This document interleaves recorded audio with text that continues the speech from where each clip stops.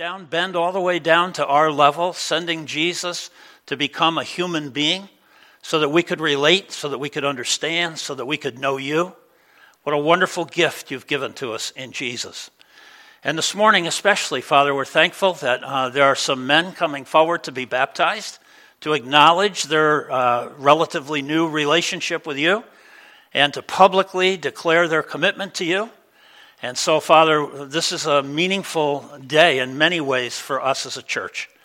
And so I just pray, Father, that your Spirit would have freedom this morning in each one of our spirits, that you would speak to us at a heart level, that you would just remind us of who we are in Christ, and that you would remind us about why we're still here in the world, and, Father, that we would rise to the occasion to be your people, both today and every day. For Jesus' sake we pray. Amen. Amen. I guess the children are dismissed, and we're looking forward to you to come back before the baptism this morning. We hope they come back.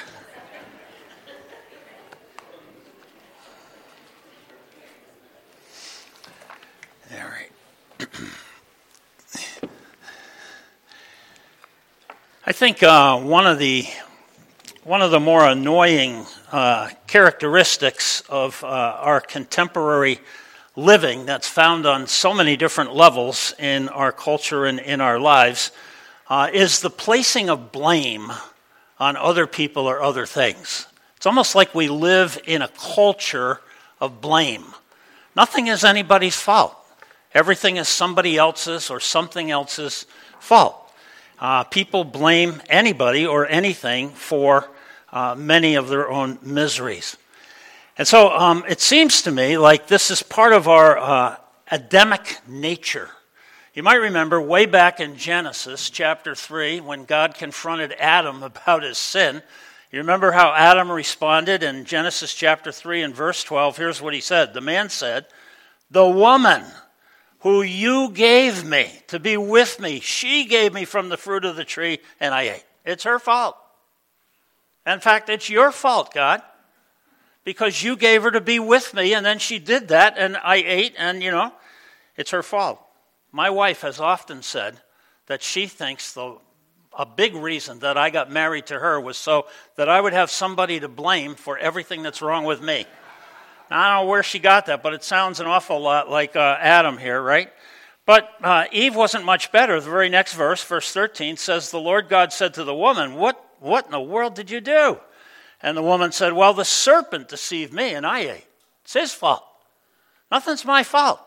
It's kind of part of our Adamic nature, if you will, to just blame somebody else for everything that goes wrong.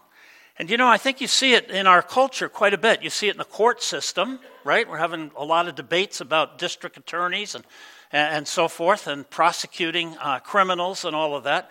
And I think you see it not only in the court system, but I think it pervades politics. Nothing's ever anybody's fault. It's always the other administration, and both administrations are guilty. And psychology, it seems to me, thrives on being able to find somebody to blame for everything that's wrong with me. And often, this blaming idea kind of bleeds over into our relationship with God. And so every time something goes wrong, we want to look for somebody to fix the blame on. In John chapter 9, Jesus meets a blind man. Do you remember this? Born blind, this little baby born blind, and now he's grown up and so forth. And the first thing the disciples ask, right, they're like, who sinned that this kid was born blind? Was it his parents? Was it him? And in the third verse of John chapter 9, here's how Jesus answers it. He said, "It was not this man who sinned, and it wasn't his parents who sinned, but that the works of God might be displayed in him." That God had a plan for this guy's life. And it involved him being born blind and healed by Jesus when he came. And that was all in the works, since the time he was born. And you think about that.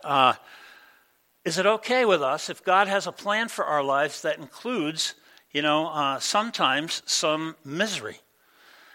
Most scholars think that the book of Job is probably the oldest book in the Bible. And many people feel that Job answers the oldest question in the world, which is said to be, why do bad things happen to good people? Why is that? Why does that happen like that? And so when you turn to the book of Job, if you have your Bible with you, Job was a really good person. Here's the first verse in the book of Job. There was a man in the land of Uz whose name was Job, and that man was blameless and upright, one who feared God and turned away from evil. Here you've got probably the best person on the planet back in his day. He was a really good person. But there was a day when Satan came before the Lord. And you know the story probably, but in verse 6, here's what we read. There was a day when the sons of God came to present themselves before the Lord, and Satan also came among them. And the Lord said to Satan, right, "From where have you come?" And Satan answered the Lord, and he said, "From going to and fro on the earth, and from walking up and down on it." And the Lord said to Satan, "Have you considered my servant Job?" The Lord brings this up. "Have you considered my man, Job, that there is none like him on the face of the earth, a blameless, upright man who fears God and turns away from evil?" And then Satan answered the Lord, and here's what he said. "Well, does Job fear God for no reason? Have you not put a hedge around him and his house and all that he has on every side? You have blessed the work of his hands, his possession. You've increased the land. But stretch your hand out, touch all that he has, he'll curse you to your face." And the Lord said to Satan, "Behold, all that he has is in your hands. Only against him do not stretch out your hand." So Satan went out from the presence of the Lord. And you know the story. He does everything he can to destroy this man, thinking that Job is going to curse God to his face. And you can fill in the blank, read the story there. But if you go all the way to verse 20, then Job arose. His first, Satan comes and takes all of his property away, loses all of his wealth, then goes after his kids, takes all of his kids out. And then verse 20, Job arose, he tore his robe, he shaved his head, he fell on the ground, and he worshiped. Now that's interesting, isn't it? He fell on the ground, and he worshiped. And he said, "Naked I came in to the world from my mother's womb, and naked I'm going to return. The Lord gave, the Lord has taken away. Blessed be the name of the Lord." And then the Bible says this, "In all of this, Job did not sin or charge or blame God for anything." Job did not blame God for allowing Satan to do all of this. You know, in 2 Corinthians chapter 4, in the New Testament, Satan is called the small g god of this world. And sometimes I wonder if the things that happen, that we attribute to ourselves or to other people or even to God aren't really the work of our enemy, Satan. And so, you know the story here. Job, he wrestles with all of these friends. He has 3 friends that come and they try to accuse him and blame him. And the whole book is really him going back and forth with his 3 friends. In the middle of the book, in chapter 19, I think it is, Job talks about his Redeemer and putting confidence and faith in his Redeemer. And then in the latter part of the book of Job, God comes and just pelts Job with questions. It's like, "Job, where were you when I created the world? Where were you when I did this? Where were you when I did... You think you know me so well?" And he just pelts him with questions, chapter after chapter of questions. And finally, at the end of the book of Job, in chapter 42, Job says this. He said, "I had heard of you by the hearing of the ear, but now my eye sees you."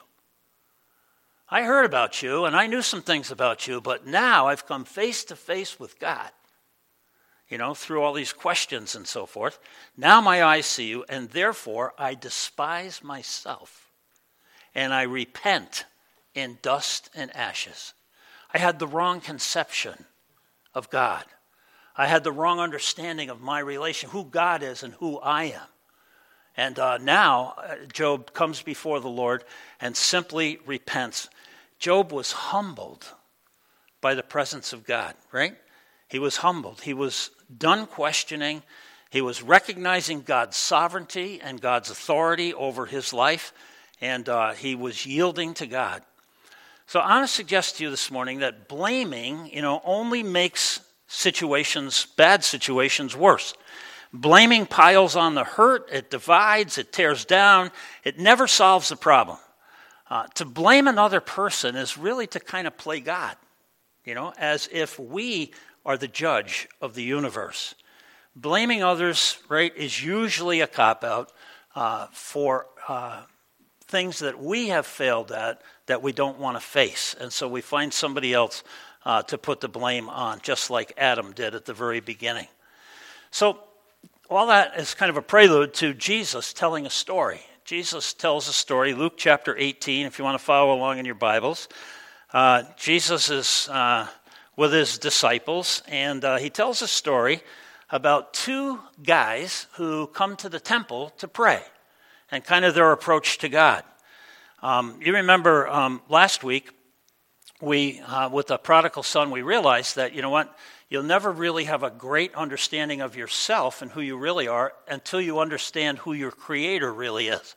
That's kind of what happened to Job. He thought he was somebody and, God was somebody, but the more he got exposed to God, the more he realized who he was in the face of his Creator, his Maker.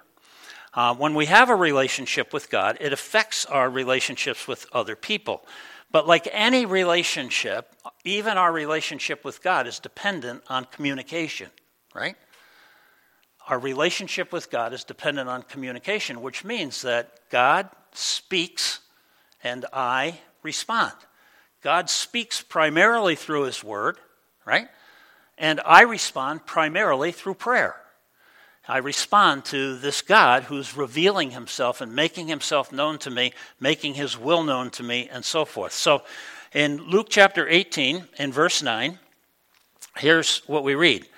We're talking about Jesus. He also told this parable to some people who trusted in themselves that they were righteous and treated others with contempt. So Jesus is telling a story to people who are trusting in their own righteousness.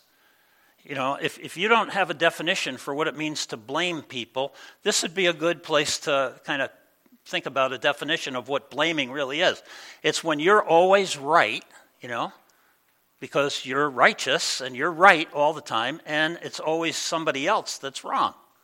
And so Jesus is telling a story to people who have the problem of blaming everybody else for everything that goes wrong. He told this parable to some who trusted in themselves that they were righteous and then treated everybody else with contempt.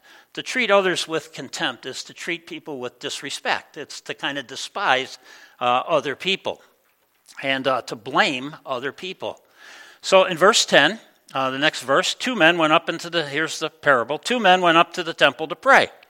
One a Pharisee, the other a tax collector. Now, these are the same two groups of people we talked about last week. Remember, Jesus addressed the parable of the prodigal son to two groups of people, the Pharisees and the tax collectors and sinners. And they were worlds apart back in Jesus' day. So we're talking about the same two groups of people.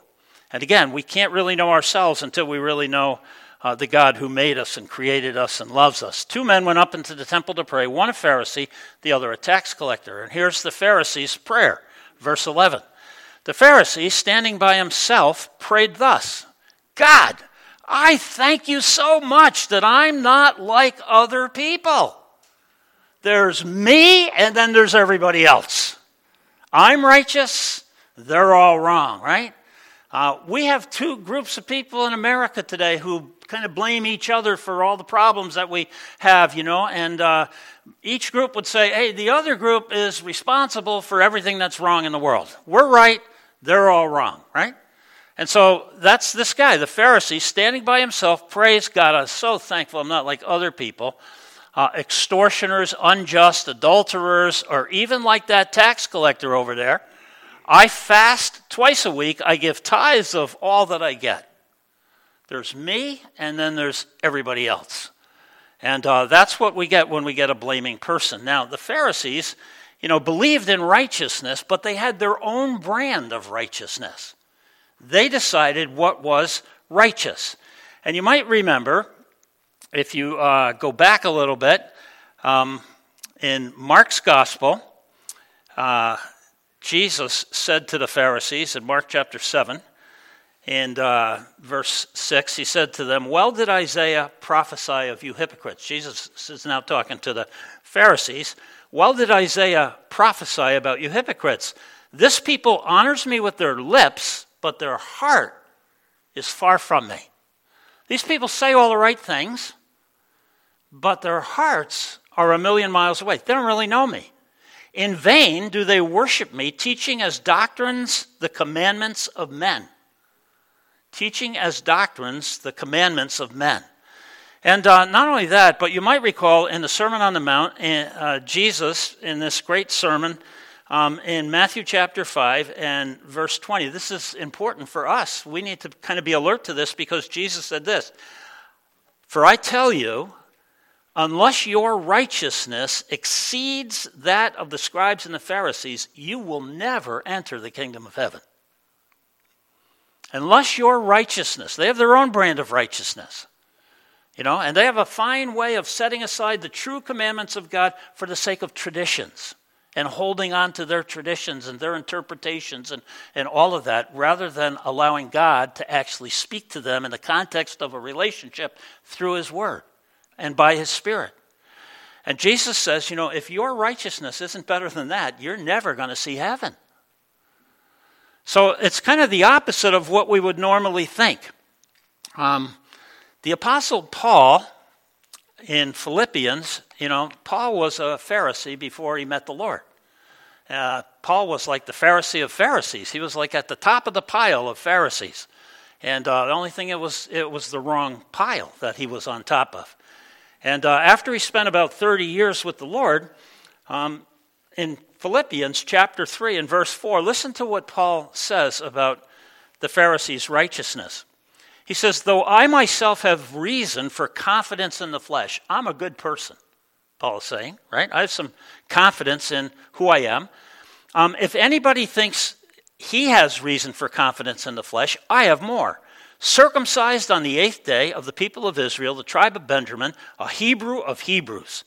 As to the law, a Pharisee. As to zeal, a persecutor of the church. As to righteousness under the law, blameless." Wow, he sounds like Job.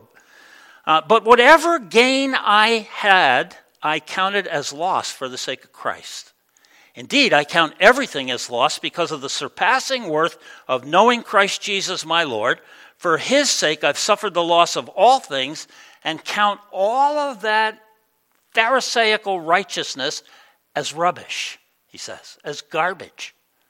What I think I can bring to the table when I come before God is garbage compared to what God gave me in Christ, the righteousness that's mine as a result of what Christ did on the cross. He says, "I count it as rubbish, in order that I may gain Christ and be found in him, not having a righteousness of my own that comes from the law, but that which comes through faith in Christ, the righteousness from God that depends on faith." Paul says, you know what? All of that righteousness, this guy standing in the temple praying like he is garbage. It's rubbish. It's useless compared to knowing God. So we go back to the parable, right? The Pharisee is standing by himself, praying to God. "I thank you, I'm not like other people. Extortioners, unjust, adulterers, even like that tax collector over there. I fast twice a week, I give tithes of all that I get," and so forth. This parable is about our attitude in approaching God in prayer, about our attitude in our relationship with God. And this guy was trusting in himself. He understood himself to be a good person, a righteous person. And you might ask the question, why do you think this guy was talking to God like this? Why was he presenting to God this stuff? Hey, I'm a good person. I don't do this. I do that. Why is he telling God this stuff? Well, he's making a case for himself. He's trying to, negotiate with God in prayer. He doesn't understand who God really is. God can't be put off with bargaining and with surface traditions and ceremonies and so forth. God is after people's hearts. God wants us to know him at a heart level as he knows us at a heart level. And you notice how this attitude toward God in prayer affects other people, right? How we approach God. I love the motto of this church, the gospel changes everything. When the gospel is the core of our relationship with God, it changes our attitude toward other people. Notice this guy, he's like, I thank you, God, that I'm not like everybody else. That is not the attitude. God so loves who?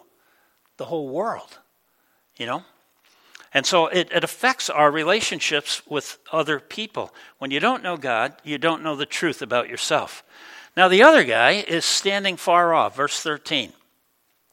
But the tax collector, standing far off, wouldn't even lift his eyes toward heaven, but he beat his breast, saying, God be merciful to me, a sinner. God be merciful to me, a sinner. This other guy, when the Pharisee is standing alone, I get the picture of self-confidence and self-assurance and so on. But this guy, this tax collector, he has a whole different attitude. He's standing far off. He don't want to be in the center of things. He's kind of in the background of things, away from the center, and he won't even look in God's direction. He has this sense of who God is, and his head is bowed rather than, held high. And he's beating on his chest, which is a symbol of confession. And here's his prayer, 7 words. God, be merciful to me, a sinner. 7 short words. And in his prayer, you might have noticed in the Pharisee's prayer, it's I don't do this, and I do this, and I is through his prayer. This guy is just like, there's just 2 people in my prayer. It's God who is high and lifted up, and it's me who's a sinner in the presence of this absolutely holy God. And so what a difference. One time I was asked to preach a sermon years ago on Isaiah chapter 57 and verse 15, and it changed my life. So I just thought it's relevant here. Just one verse, here's what it says. For thus says the one who is high and lifted up, who inhabits eternity, and whose name is holy. I entitled the sermon, Where Can You Find God? Where can you find God today? And then he goes on and says this, I dwell in a high and holy place, and also with people of a contrite and lowly spirit, to revive the spirit of the lowly and to revive the heart of the contrite. Where can I find God? Well, he's high and lifted up, dwelling in eternity. He is holy, holy, holy. Holy means other. It means separated from. He's different than us, right? He's in a realm of his own. But where else can you find him? Well, he lives in people whose hearts are contrite. He lives in people whose hearts are humble, who come before God and know who they are based on their relationship with God. And he brings mercy and grace, right? When you know God as high and lifted up, you know yourself as needing mercy and grace. Mercy and grace are like 2 sides of a character trait of God. Mercy is all about compassion. It's God's compassion. The 103rd Psalm says that God remembers that we're made out of dirt, dust, right? You go all the way back to Genesis, out of the dust of the ground. And grace is all about forgiveness. Mercy and grace are like 2 sides of a character trait of God. Grace is about forgiveness. It's God's undeserved favor for anybody who sincerely asks. Grace and mercy come because God loves us. And so as Jesus continues this parable, you'll notice in the next verse, verse 14, here's what he says. The first part of this verse, he says, I tell you, he's talking about the tax collector, I tell you, this man went down to his house justified rather than the other man. This man, this tax collector, went away from the prayer, reconciled to God, rather than the Pharisee who thought he was all squared away. The word justified is a legal term. It means acquitted. It's the opposite of condemned. It means to be declared righteous by God, but on God's terms. It describes our status before God, who is called, right, the judge of all the earth. Romans chapter 5, Paul explains this a little bit further. First couple of verses, therefore, since we've been justified by faith, we have peace with God through our Lord Jesus Christ. Through him, we have also obtained access by faith into this grace in which we stand, and we rejoice in hope of the glory of God. We have a righteousness that's purchased for us by God. It's not about what we do, it's about what God has done. It's not about who we are, it's about who God is, And when that gets to be real in our lives and the core of our relationship, it changes everything about our lives.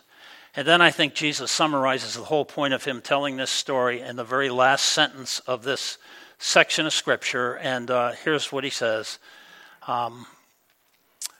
Everybody who exalts himself will be humbled, but the person who humbles himself will be exalted. The person who humbles himself will be exalted. These two words, humbled and exalted, describe two attitudes in our approach to God in prayer. If we're humbled, we come to God and we say, God, have mercy on me. God, please, I'm so thankful for your grace. If we feel exalted and entitled and we come to God like the Pharisee to argue and make a case for ourselves, we come to God with, hey, you owe me. I've been such a good person. The least you could do is X, Y, Z. And we start to try to negotiate with God. There's two different approaches to God in prayer. So the quickest way, it seems to me, to humble ourselves is to stop blaming anybody else for our own stuff. To stop blaming other people. Because what that does is force us to kind of look at ourselves, and in the presence of this absolutely 3 times holy God, we are reduced to needing mercy and grace. And God is only too happy to give us his mercy and his grace because he's high and lifted up, but he also dwells in the hearts of those who recognize their need for him, those who are humbled in his presence. Recognize that in approaching God, we're coming to one who is high and lifted up, but also one who is merciful and full of grace. If I'm going to be in his presence, I'm going to have a relationship with him whereby he bends way down to my level, which he did in sending Jesus into the world as a little baby at Christmas time, to be like one of us so that we could know the eternal God. What a great gift he's given to us. I think when we stop blaming other people or other situations, we start confessing. And when we start confessing, we have an understanding of who God is and who we really are. And we become like the tax collector who says simply to God, God, be merciful to me, a sinner. And then that new relationship begins. The righteousness that we think we might bring to the table is, as Paul says, garbage. It's rubbish compared to the precious blood that washes us spotless and promises us an eternity in the presence of the living God. What a wonderful gift. Would you pray with me? Heavenly Father, we pause again here and just, we always marvel at Jesus' teaching. If we had heard this story and we were there when Jesus told it, we'd probably expect the Pharisee to be justified and the tax collector, the sinner, Father, to be rejected. And I pray for us as a church that we'll be mindful, Father, that we are in the world in order that those around us, might come to know the truth about who you are and might realize that while you're high and lifted up and uncompromisable, you're also full of mercy and grace, reaching down to lift us up from our fallen condition in order to bless us, in order to make us your sons and daughters, in order to have us with you for all of eternity. And we're so thankful for that. Bring it to mind, I pray. Help us not to be people who blame others when we should be looking at ourselves and reconciling ourselves back to you. And we thank you, Father, for that privilege that you won for us in Jesus, in whose name we pray. Amen.